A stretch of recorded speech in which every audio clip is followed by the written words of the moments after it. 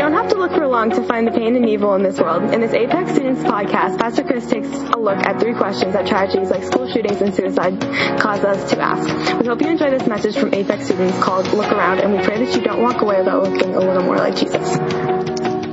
So, is it okay if we jump into the deep end right off the bat tonight? Because I think it's going to be a little heavier in here than it normally is. Because tonight we're going to talk about pain and tragedy in the world. And that's a big undertaking. But here's the idea. You don't have to look hard to find the pain and tragedy and difficulty in the world, right? You don't have to look hard to find that stuff. So the title of our discussion tonight is Look Around. All you got to do is look around just a little bit, and you're going to see that our world is full of pain. It's full of hurting people who are hurting people, and it's messed up. And we're going to kind of dissect some of that and look at it and process it together. February 14th, 2018 is a date that'll be remembered in history probably forever. It's a date that will be repeated in government for maybe years as they talk about gun control. And unfortunately, for 17 families, will remember it as the day that they sent their child to school or their husband to work, and they didn't come home. On February 14th, 2018, Nicholas Cruz walked into his former high school, Marjorie Stoneman Douglas High School in Parkland, Florida, and he killed 17 people. This was 3 adult men and 14 students between the ages of 13 and 18. 14 students between the ages of 13 and 18. He sent many others to the hospital with gunshot wounds. It wasn't something they expected to face that day, obviously. You know, you go to school and until this kind of stuff happens, you feel safe in school. You feel safe being able to walk around the halls of your school. Thank you very much. These students obviously didn't expect anything to go wrong, didn't expect it to be a day that affected the entire country, right? This is huge. This made national news. It's still being talked about all over the place. And we always hear about this stuff when it happens. And there's a couple more that come to mind.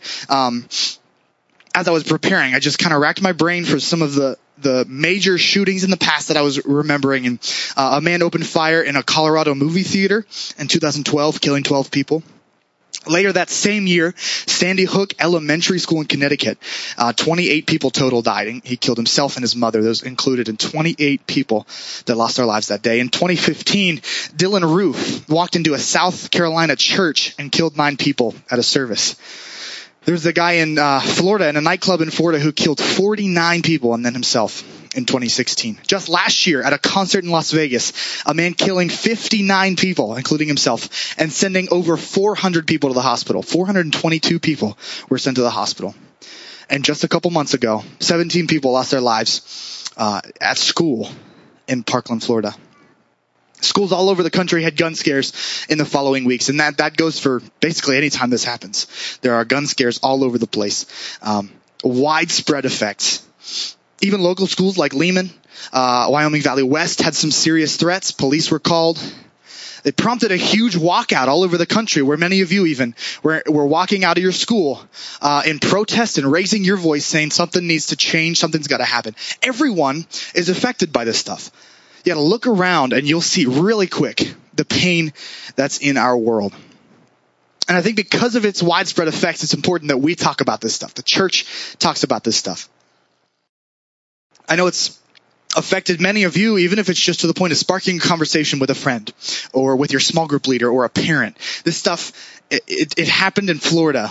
It happened in Colorado. It happened in Connecticut, and we're talking about it. It affects all of us. And in light of this, I'd like to ask 3 questions that are going to guide our discussion tonight, questions that I believe you are often asking to the people around you when tragedy strikes. I want to zero in on these 3 more constructive questions and attempt to answer them. I think by attempting to answer them, whether you think my answer is complete or not, or even, answers the question at all, I think if we answer them or work towards answering them, we can honestly make the world a little bit better. If we act on the answers we come to, we can prevent things like this. And I don't mean to put the weight of the world on the shoulders of a middle schooler or a high schooler, but the choices we make can deter stuff like this from happening. We can make choices that literally changes the culture of our school. So the first question I'd like to get with, or to start with, is this: why do things like this happen? It's asked every time there's a disaster, a natural disaster, a shooting, when a family member that gets cancer. Why do things like this happen? Why would someone do something like this? It's one of the first questions that comes to mind when this kind of stuff happens. It goes for every tragedy, every accident or illness. Why do bad things happen? It's fundamental to us as humans, asking why do bad things happen? And a God-minded person is going to ask that question a little bit differently and say, why does God allow bad things to happen? Right? Our God, who we are told is perfectly good, perfectly loving and faithful. Why does he let bad things happen? You see school shootings and suicide, cancer, natural disasters, abuse, physical, emotional, sexual abuse, riots and retaliation, pain and evil all over the world. So why does God stand by and let it happen? I'm going to give you one simple answer, and obviously there are more. But one simple answer is that one of the biggest causes for this stuff is sin and evil. Sin and evil in this world, bad things happen because of sin and evil. If you're not familiar with the Bible, you might ask, if God is totally loving and good and perfect, why doesn't he make a totally perfect earth? If he created this earth, why is it so messed up? If he's perfect, how did he create something imperfect? And that's a great question, but the answer is he did. He did create something perfect. In Genesis 1:31, Genesis 1 is the story of God creating the universe. And in verse 31, God looked at what he created and said, "It is very good." It was very good. Genesis 1:31. One of the essential ingredients that made it very good in the eyes of God was giving mankind something called free will. And free will is your freedom to make a choice. You get to choose what you have for lunch today, but you also get to choose how you handle when people hurt you.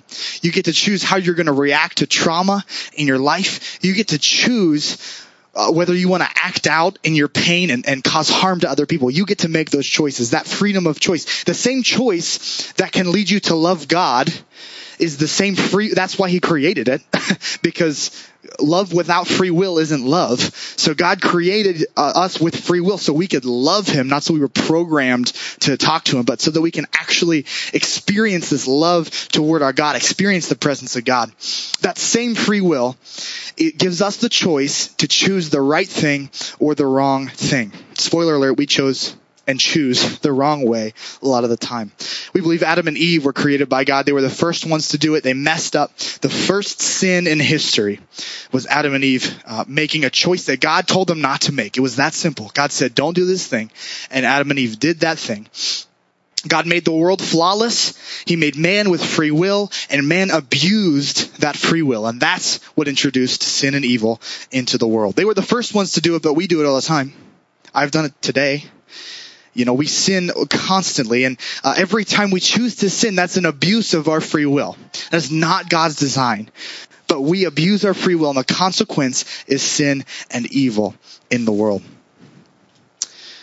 Free will is abused all over the world, causing bad things to happen all over the place. It's why people steal and murder. It's why people drink and drive. It's why a hurting student would bring a gun to school. Free will, abusing free will is why bad things happen. And to some degree, it's rooted in the individual. That individual's choice that they make, how they react to certain things in their life. And that brings us to the next question, this discussion about school shootings and other tragedies. We ask this question: who would do something like this? Who is capable of doing something like this? Jesus was the only perfect person that ever walked the earth. So we can rule out Jesus because he wouldn't do something like this, but that's the only one we can rule out, right? As Christians, our job is to constantly try and look more and more like Jesus, but we're not there yet. We talk here about we're not looking for perfection, we're looking for progress. No one's expecting you to be exactly like Jesus, but I'm hoping that tomorrow you're more like Jesus than you are today. So as we get closer to being like Jesus, we're still not perfect. So we are still all capable of bringing sin and evil into the world. We are still all capable of making a bad choice. When you refuse God, and that's not just in your life, accepting Jesus. When you refuse God in any part of your life, you are letting something else into your life.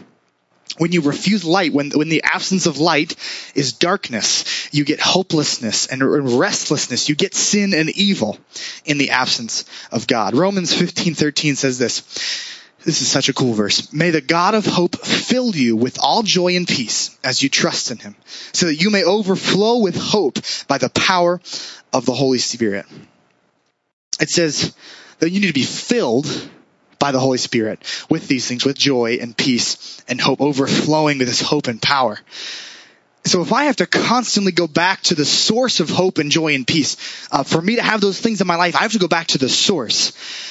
Now, don't hear something I'm not saying. I'm not saying that Christians aren't capable of sin and evil and that all non-Christians are going to do some horrible, violent crime. I would never say that. I know plenty of people that call themselves Christians, but don't go to the source of hope and joy and peace, right? And you do too.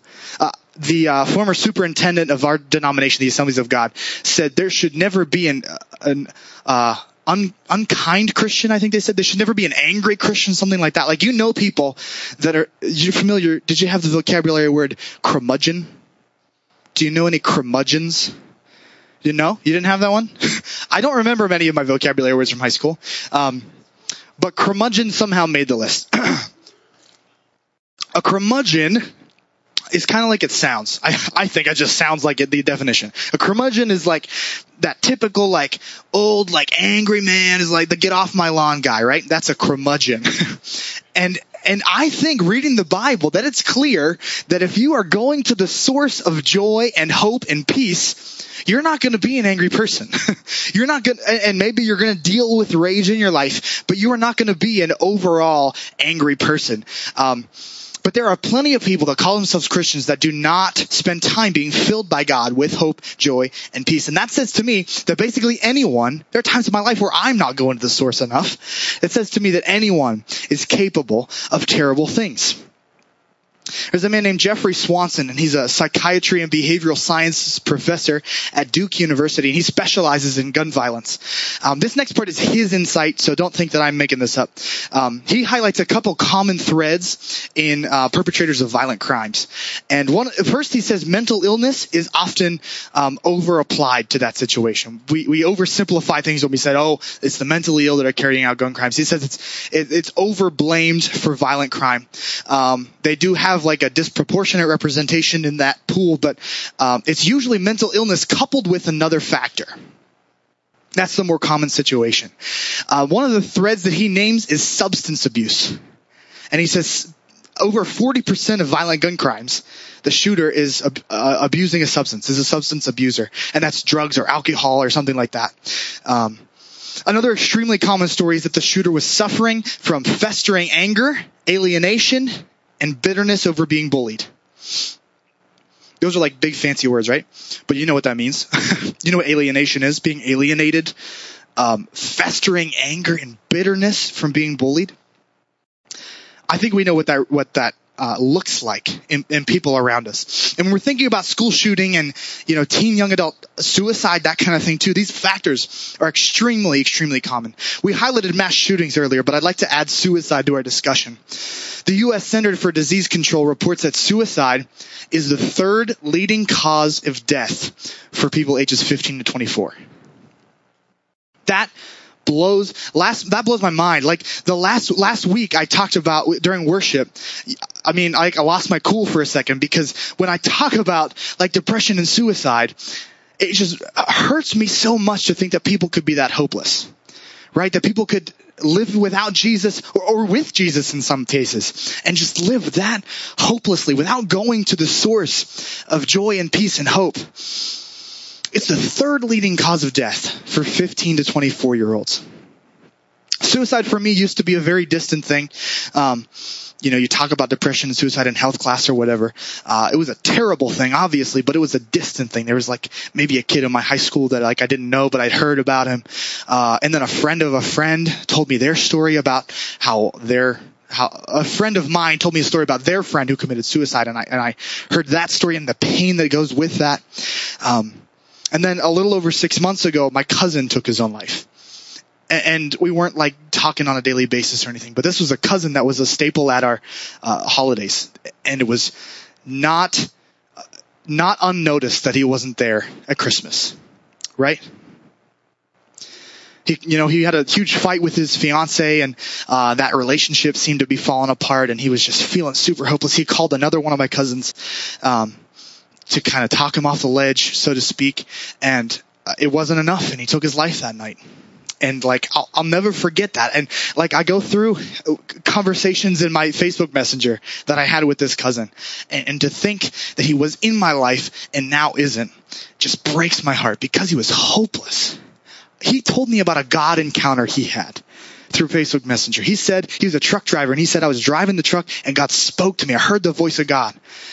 And I know that he was on the right path at that time, because, he did everything. He immediately contacted his pastor cousin and shared that with me. And I knew he was on the right path. But to think that maybe 6 months after that, maybe a little more than that, he felt so hopeless that he couldn't live anymore just breaks my heart.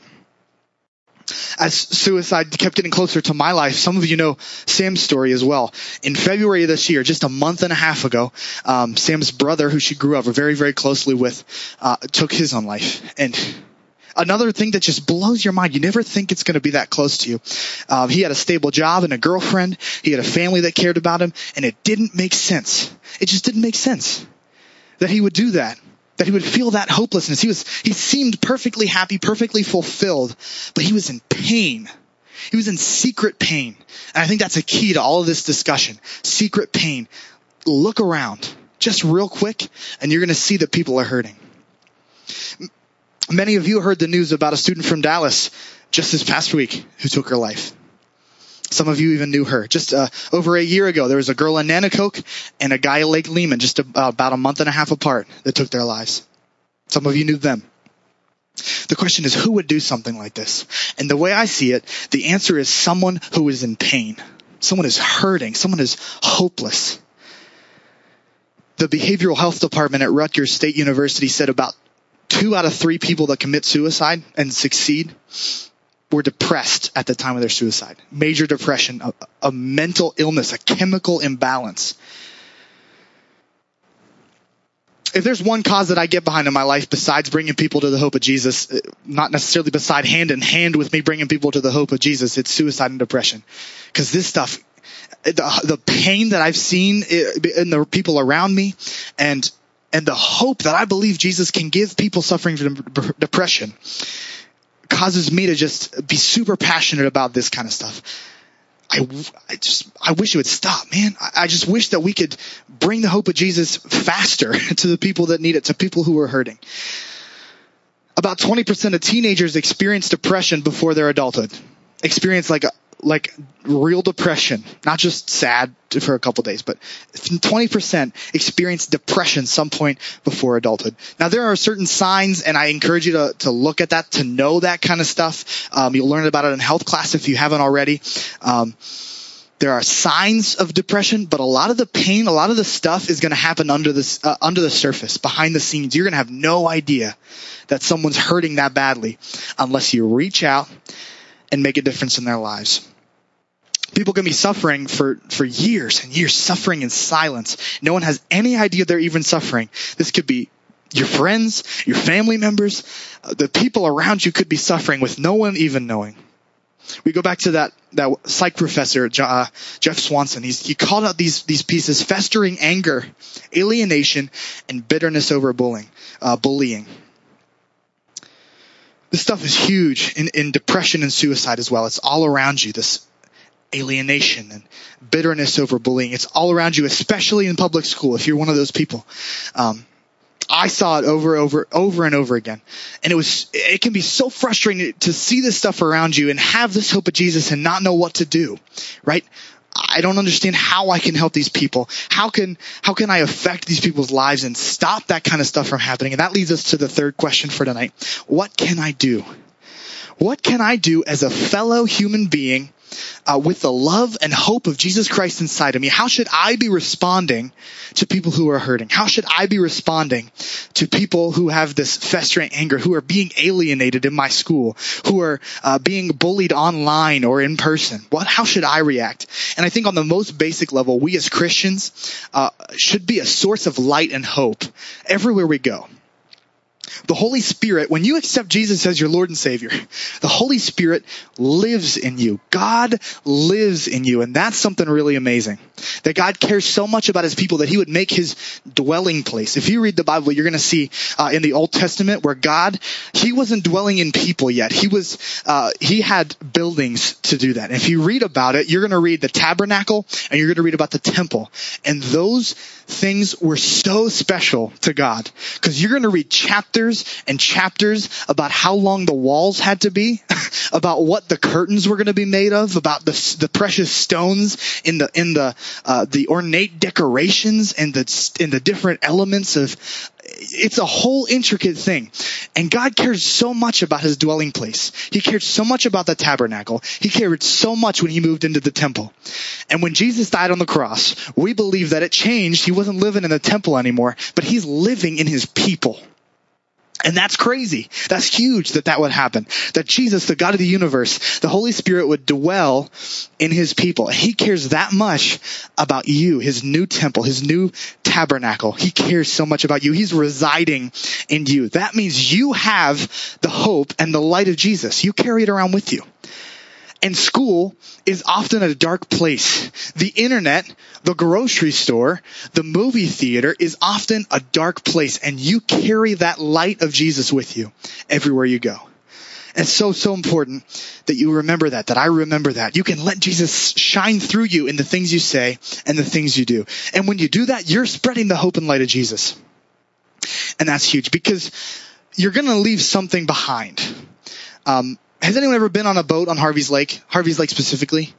Anybody? A couple of you? I know we took a load once. I love that. It's such a beautiful time. If you ever have the opportunity, someone invites you on a boat at Harvey's Lake. It's such a great time. When I think about legacy, I think about a boat. When you pilot a boat on the lake, you look behind you, you're going to see ripples of water going out from either side. It's called a wake. If you know anything about boats, it's called the wake. And the wake is going to follow the boat and it's going to spread out. And the wake is going to hit other boats. And eventually the wake is probably, especially in the case of Harvey's Lake, it's going to hit the shore. And I believe that this is the same with you in your school and the same with you in your online interactions. Basically, how you interact with anyone you meet. You're going to swing through middle school or high school for about 4 years. You're going to swing through someone's life as their friend for some set amount of time, and you're going to leave something behind. You're going to leave a wake behind everything you touch. By the way you speak, the way you act, the way you treat people is leaving a wake behind you. It's going to affect other people. It's going to linger after you leave. You are not an island. You are not just, plopped wherever you are and nothing you do affects other people. You affect other people with the way you act, the way you speak. So the boat doesn't get to choose whether it has a wake or not. The boat has a wake. You get to choose what kind of wake you're going to leave. You're going to affect the people around you. The question is, what are you going to leave behind? What kind of effects are you going to have? Because you can leave a wake of negativity and destruction behind you. The way you talk to other people, the way you act around people, being rude to people you don't know, or to being respectful to adults because it's hilarious, or that goes in... that goes after people on the internet because you can hide behind a screen. You can leave that wake of negativity behind you. Or you can leave behind a wake of God's love and hope. In everything you do, everything you touch just is dripping with God's hope and love. You can respect and value every person you meet. You can show love to people who typically don't get love from other people. And when you do that, you're leaving a wake like Jesus did. Jesus walked through this earth for 3 years, leaving a wake of miracles, of people feeling valued for the first time. And you can do the same thing. You can leave waves of hope and joy and peace and love, just like Jesus did. Could you put a little music on there? There's another answer to the question, what can I do? And this one's a little harder. Don't be a bystander. Because it makes me sick when I look back on my time in high school and middle school, realizing all the times that I saw someone being bullied where I wouldn't have called it bullying, but especially when I see that word alienation, when people are being physically alienated from other people, it makes me sick when I look back and see all the times that I passively participated in that and did nothing to stop it. I never I shouldn't say that I never bullied anyone, because I would say some of this is considered that. Times that I joined in passively in making fun of the few kids who were the targets behind their backs. Or maybe I didn't do anything to directly impact these kids, but I certainly didn't do anything to stop it. I certainly didn't do anything to make them feel valued or respected. Please don't let that be your story. Let your wake be one of love and respect for people who don't get respected, the people who are the undesirables of your school. And I know in my head, I got names. I know exactly who those people were, and I assume that you do too. You know who those people were that people didn't talk to, you didn't associate with, because you'd be called dirty, you'd be called weird, you'd be labeled because of spending time with a certain human being. This is a human being with a soul. It's important that we remember that stuff. Don't let that be your story. It might sound a little dramatic, but honestly, if you were to step in and stop a bullying situation, you could change the culture of your school. I think one action like that can change the culture of your school, especially if you gang up on people. If you're ganging up for Jesus, because we got several people in here from each of the schools represented. If you gang up on a bullying culture, you're going to change it. If you step in when you see someone being alienated or marginalized, you can change the culture of your school. Teach people that it isn't cool to put people down. Man, I wish I knew that. I wish I knew that when I was in high school. I think we have that kind of culture here. At least we're trying to make that culture here. That it's not cool to put people down. It's not cool to disrespect other human beings. Imagine that same culture at your school. But it will never happen if you stay a bystander. At least you won't have any part of it. If you step up, you let people know that it's not cool to put people down, you could change the culture and you could literally save a life. I'm trying not to sound too dramatic, but you could literally save a life by standing up to a bully. And now I know that's easier said than done. There's a bunch of factors in the social maze that is public school. I get that. It's not that simple. But trust me, none of that is even close to as important as the stuff we're talking about. It's not nearly as important as treating these people with kindness. It's not, you could literally save a life. That's what can be at stake in this. It's much more valuable than what people think of you. Don't be a bystander. People are in pain all over the place. All you have to do is look around. Just look around a little bit. You're going to see that. And it's part of our jobs as Christians to help the hurting people around us. Psalm 34:18 says this: "The Lord is close to the brokenhearted and saves those who are crushed in spirit." Man, the Lord is close to the broken. The Lord is close to the people who are hurting. He does that a couple different ways. He does that by comforting us when we are brokenhearted as His children. The Holy Spirit comforts us. But God also comforts the brokenhearted by sending us to the brokenhearted that don't know Him, mobilizing us to make a difference to people who don't know they can call on God. He's sending us to show His love through us. We get to be used by God in that way. We get to be Jesus with skin on. We may be the only Jesus that the people in your school know.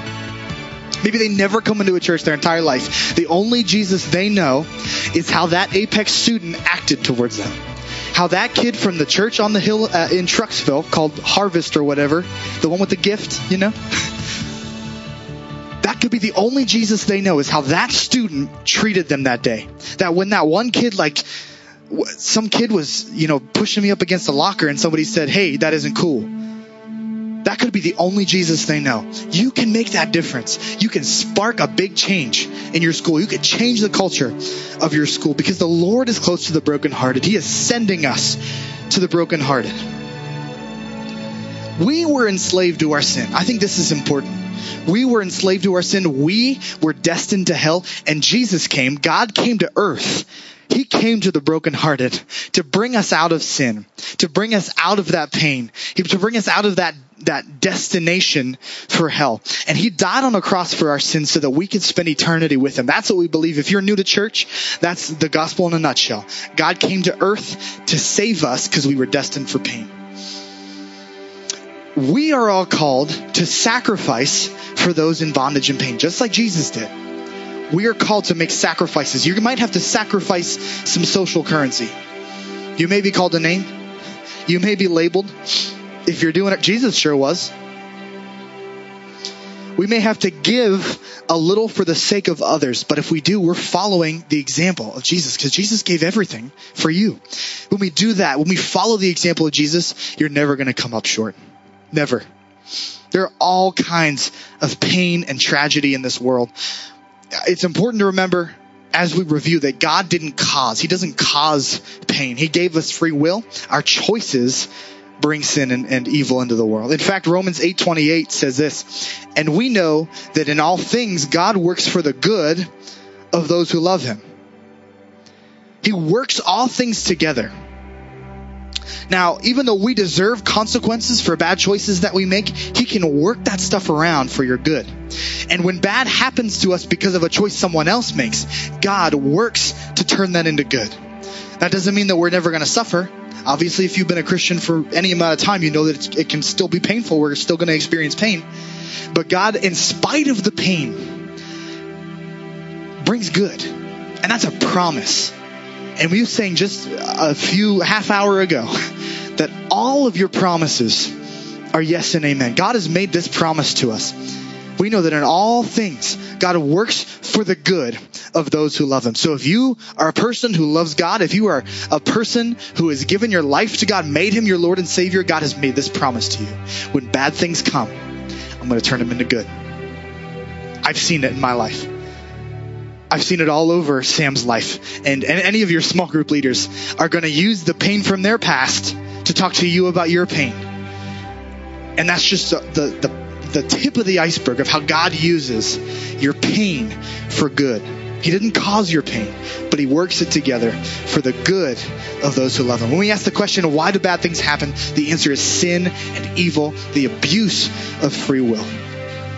When we ask who would do something like this, remember that everyone is hurting, and hurt people hurt people. Everyone is capable of something terrible. We need to constantly go to the source of love and joy and hope, and that is Jesus Christ, the Holy Spirit. Depression and hopelessness are running rampant through this country, through your high schools, and you may never know how bad someone is hurting until they act out or until you reach out and they tell you their story about why they're hurting, about the depression and the loneliness and the hopelessness and the alienation. You may never know until you reach out. And finally, the question that leads us to action: what can I do about this?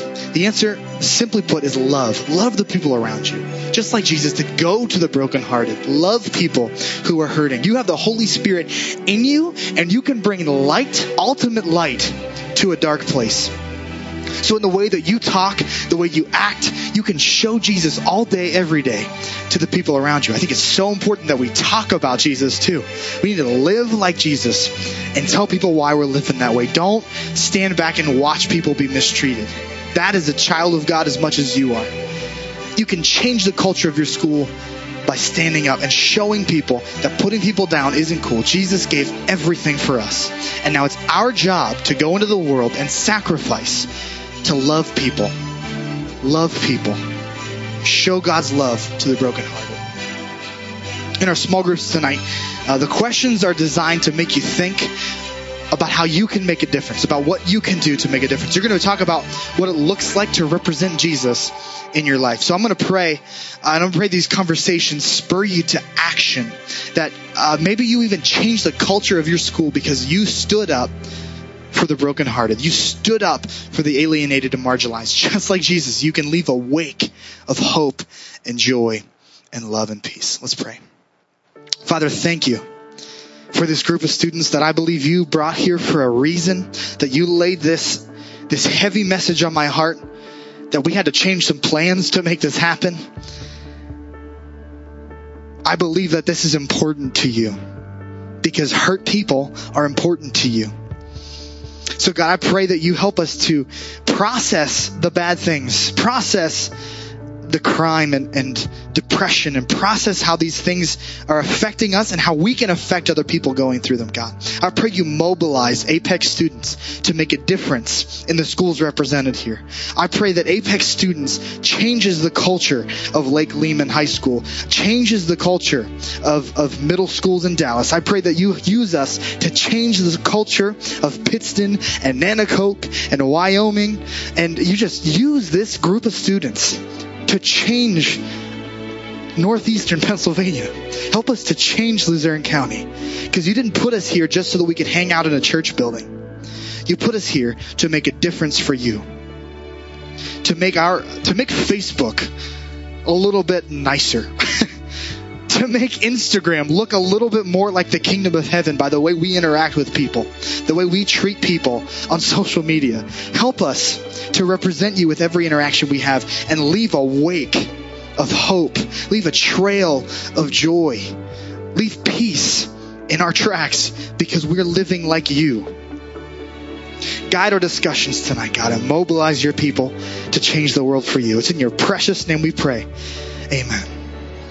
Thanks for listening to this Apex Students podcast. You can listen to more Apex teachings by subscribing on iTunes or wherever you get your podcasts. We pray that this message has impacted your life and that you don't walk away without looking a little more like Jesus.